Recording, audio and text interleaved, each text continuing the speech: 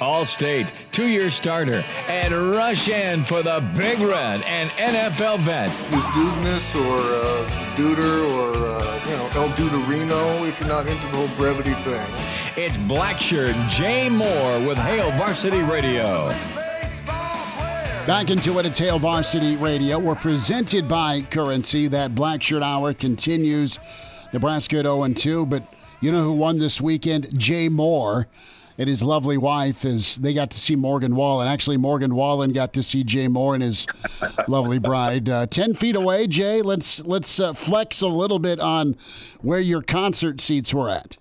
Yeah, what did not know, we were, it was general admission floor. So we thought it was going to be a little further back, but we got up there and it's like, nope, you actually are up here. And I mean, he could have reached out and grabbed a beer from my hand and took a drink if he really wanted to. That's a mistake, but here's how this went. GA floor means you get the seats for Jay Moore. Jay taps somebody that's doesn't have the same neck size as him on the shoulder and say, sir, would you Jay's going, excuse me. You're just making your way up front, man. You're bulldozing. I like it. Yeah, I tell you what, though, I needed that. I needed something to look forward to. I figured, if the results ended like they did, at least I had something to look forward to that night. And I figured Nebraska got the win. The day was going to be better, but it helped hedge my day a little bit. On Saturday with that result I'm sure we're about to discuss. We are, but the cool thing of the weekend, Jay Moore, Mama Bear at Morgan Wallen, Carson and the Bunny went, and a little beknownst to me that they killed every piggy bank in the Schmidt household to go. But hey, they got to go while Elijah and I had phenomenal prime rib. Elijah had the biggest, thickest cut of prime rib I've seen in some time, and I had a steak. So we got to see Barnett, too, which was cool. Oh, awesome. So that was the game, though, my friend. I want to just get your take as a defensive guy. 36-14. At one point, it was 13-7, and then the floodgates opened, and they opened on 3rd and long. How do you digest that performance defensively? Do you look at it and say, damn, they were good for long enough, or it's a 4-quarter ball game and there was too many busts in the second half? I look at it as a point where they played good enough to win that football game. At some point, the offense has to do something to help you out. I mean, you gave them so many opportunities. You played so well through the first, you call it 40 minutes of that game. Mm-hmm. I mean, you were really darn good. And you held them to field goals after turnovers. You got off the field on 4th down. You got the field on 3rd down. You made an offense that couldn't miss the week before, looked confused at times. You were able to create pressure. You were able to sack a really good quarterback. And Travis Hunter wasn't doing much. The run game wasn't doing much. You did enough. There has to be some time, because like I said, I always say that college football the momentum is so key. We had an opportunity to grab the momentum that the defense was able to establish and give us in that first half, and maybe even into the 3rd quarter a little bit. And obviously with the turnovers, missed field goals, and just the penalties, we weren't able to grab it. And then at some point, the dam is going to break, right? It's just that Colorado offense is so powerful. And now we're at altitude. The defense has got a ton of snaps. They're not getting any help. It was only a matter of time before they were going to make some moves. This is a good football team. They're able to adjust, correct some mistakes they made in the first half and implement a new plan, and they did. And they got over top of us a couple times and on 3rd and long, but you just got to get some help from the offense, and that obviously didn't happen. And it's very concerning now heading into Northern Illinois and the rest of the 10 games in 2023 that this offense is not very good. Jay, a bit of a two-part question here when you look at the mood of the defense. First off, after playing damn near a flawless first half, and I don't mean in terms of not allowing Colorado to pick up any first downs or any yards, but in terms of the scoreboard, that game realistically could have and should have been 0-0 if Nebraska, the offense... Could have been 10-0 Nebraska. Well, yeah, if the offense doesn't shoot themselves in the foot, either that's a tie ball game or you have the lead going into halftime. So what is the mood in that locker room at halftime whenever you look up at the scoreboard and see that you're down by 13 points? in a first half that you played phenomenally well. And then as a follow-up to that question, does that mentality, that frustration seep over into a week of practice? As you try to get geared up for Northern Illinois, as you try to put that last game behind you, does that seep into the back of your mind as you're preparing for a week of practice? Like, hey, all this work we're doing this week, is it going to matter when Saturday rolls around if the offense shoots themselves in the foot? I don't think the defense I was a part of, and I was a part of some decent defenses that didn't get some help from the offense. It was never been this bad, but there was times where we struggled. I look at the 2005 season. We had a really good defense, led the nation in sacks in 2005, but we didn't get a lot of help from our offense.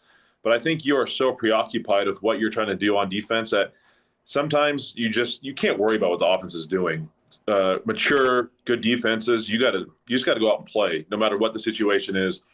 And there's gonna be times. I don't know. I hope. I mean, you always think as a defense, there's gonna be times where you're going to struggle, and hopefully the offense is going to pick up your end of the bargain. Mm-hmm. But I don't know if that's going to be the case this year, unfortunately. But I don't think there's ever a frustration with. You can't ever get to. Yeah, of course you're gonna be like, gosh dang, I wish we could get some help. I wish we just gave them great field position, and the field goal was blocked. They missed a field goal, or they turned the ball over. You just can't. You can't get yourself caught up in that because this game is too complicated, and it's such a fast-moving game that you have to stay focused on what you got to do. You cannot be worried about what the offense is doing. You just can't. You have to go out there, focus on your one role of that 11-man defense, and go do your job. And if the offense is not going to give you help, so be it. You keep doing your thing. You cannot get frustrated. As hard as it may seem, you can't do it. I think that's just what good defense and mature defense will do, is just focus on what's at the task at hand, and you just try to hopefully make the situation better. What do you got to score, create more turnovers? If I was going to give the defense, I'm not a negative, but it's like something they probably could do better. They're probably have to create more turnovers and maybe score. And I know that's asking a lot because this defense is really, really good, but there's been a couple times, and even that game, there should have been some interceptions, and we didn't get them. This defense is going to have to make some plays to grab the momentum, turn this thing around, and get this thing going in the direction it needs to go, because I just don't see the offense giving us much help the rest of the year. Jay Moore's with us. Big Red Wrap-Up at JMoore44. On Twitter's where you find him. You watch him Tuesday nights on Nebraska Public Media. So, Jay, I want your thought on the quarterback situation. You've addressed what mature football teams do, and that is support one another. Let's get into, what Rhule's going to be watching this week. A, it's the health of Sims.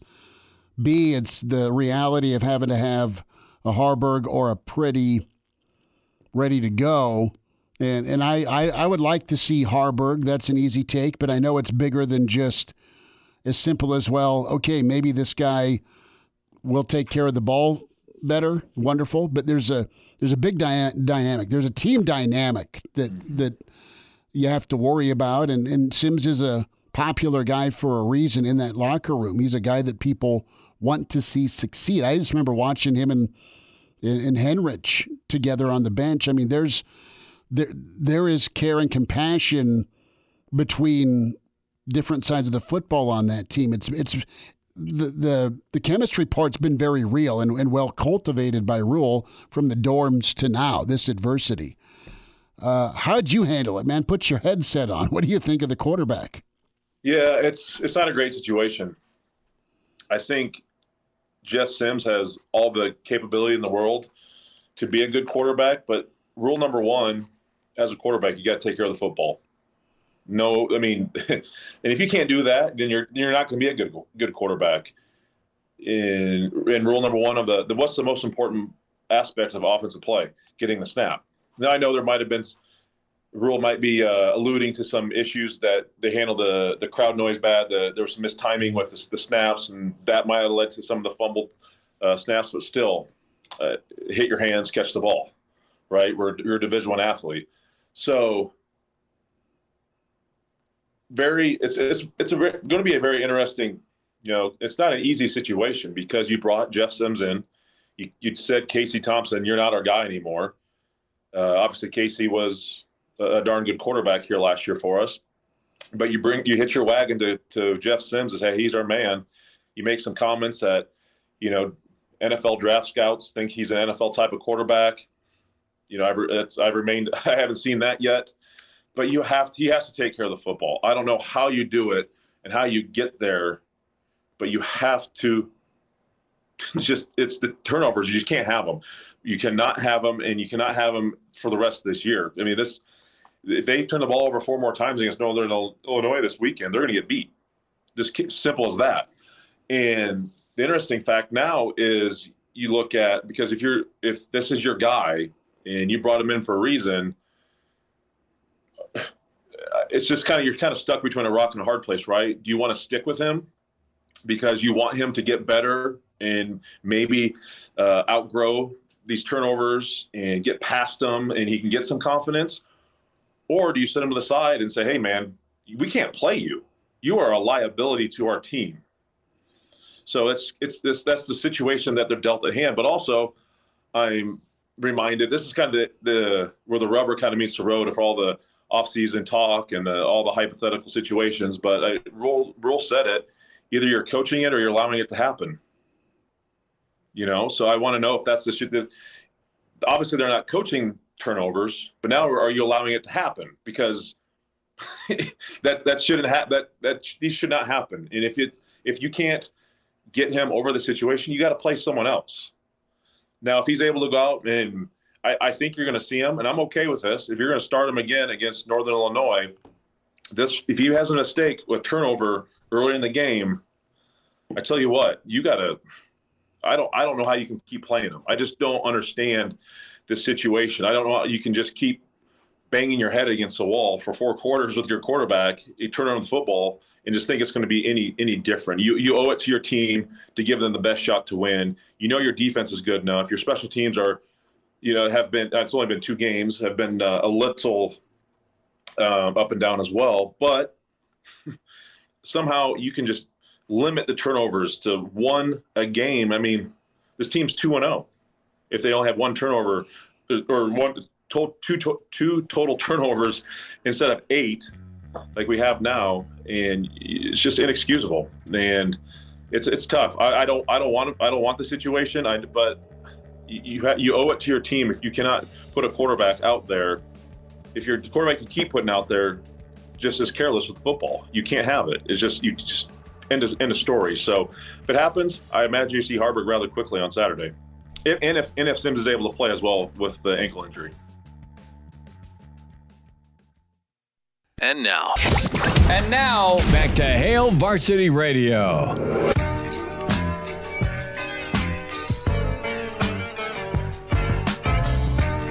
Jay Moore with us here, Hail Varsity Radio, as we put a bow on Nebraska and Colorado, talk some quarterback, and look ahead to Northern Illinois. And Jay, whenever you look at the handling of the quarterback situation thus far this year, do you think that keeping Jeff Sims on the field flies in the face of what Matt Rule has preached this offseason about accountability? Because you look at the Anthony Grant situation, 3rd on the depth chart because of fumbling issues during fall camp, and then he has a fumble against Minnesota in a big-time moment. He doesn't see the field once against Colorado, at least in terms of offensive snaps. Jeff Sims, on the other hand, he's turned the ball over plenty this year, and he continues seeing the field. Does that fly in the face of Matt Rule's accountability, or do you think the quarterback position is held to a different standard? I think it's different when you have other serviceable running backs. I just don't know. I mean, I haven't seen practice. I don't know what Chuba Purdy or Hendrik Harburg's able to do. I think, yes, Jeff Sim is better than all of those 2 options, and maybe they turn the ball over just as much in practice. I don't know that, but I'm guessing that's part of the issue too. And obviously Jeff Sims is our guy. They brought him in for a reason. I do understand that. I've already discussed that at length. But it's tough. I mean, it's really hard because you want him to succeed. He's only a junior. He's your quarterback, you would think, going into next year. And if he's going to be the guy, like I said, it's tough to – do you want him to learn on the field and get over these issues? Or you got to say, hey, man, like, you're going to have to learn in practice or get over these things in practice somehow, because we just can't have it. I know, and I know this is it's a rebuild, and I know Rule said it's not a quick and easy fix.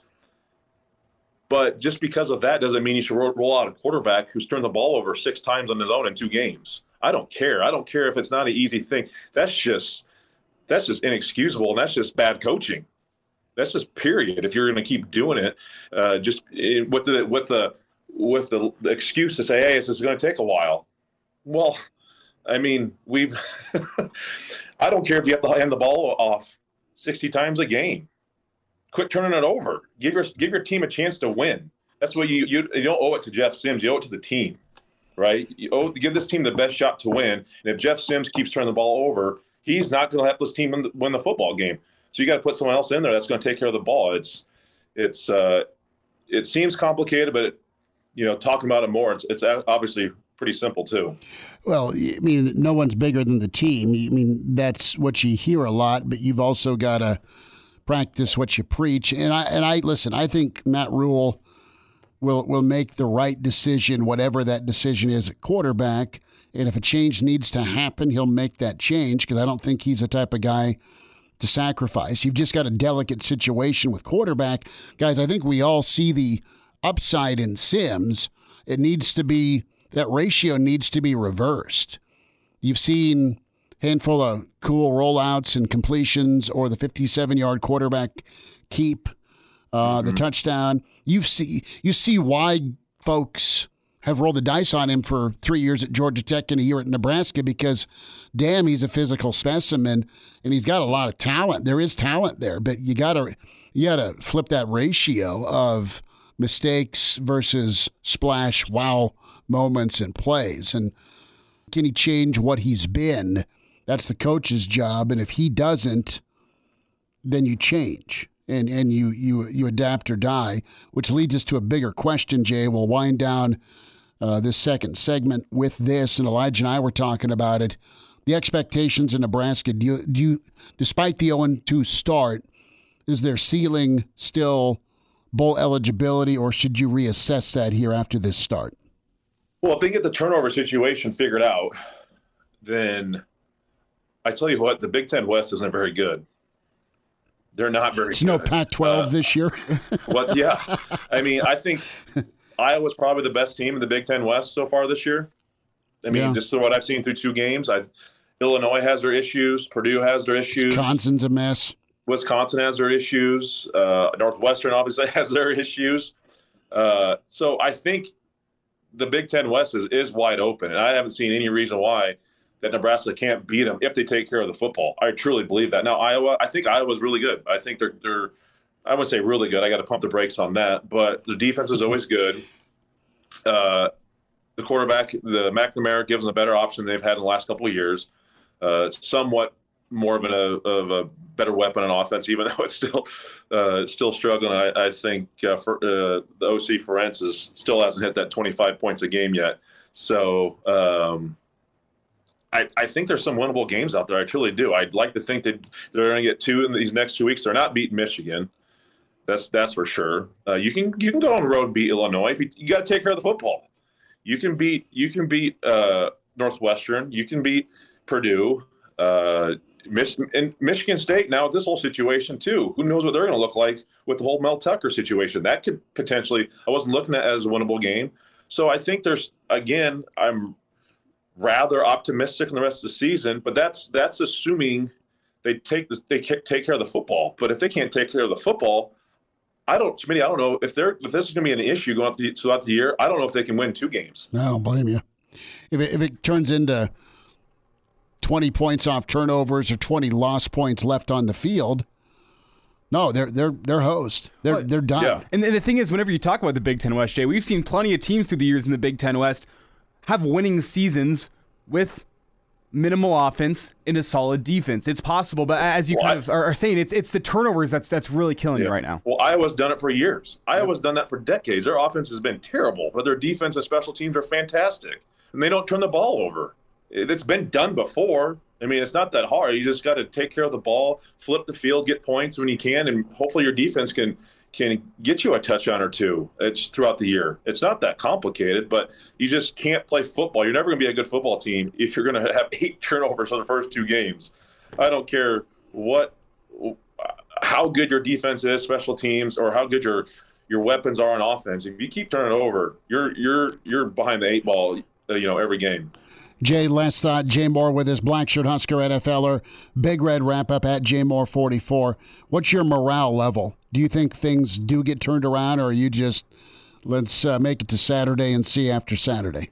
Yeah, I tell you what, I was very optimistic. Everyone asked me the Colorado game. I feel good about them. I fully expected them to win. Same. I did. I fully expected them to win. I knew it was going to be close.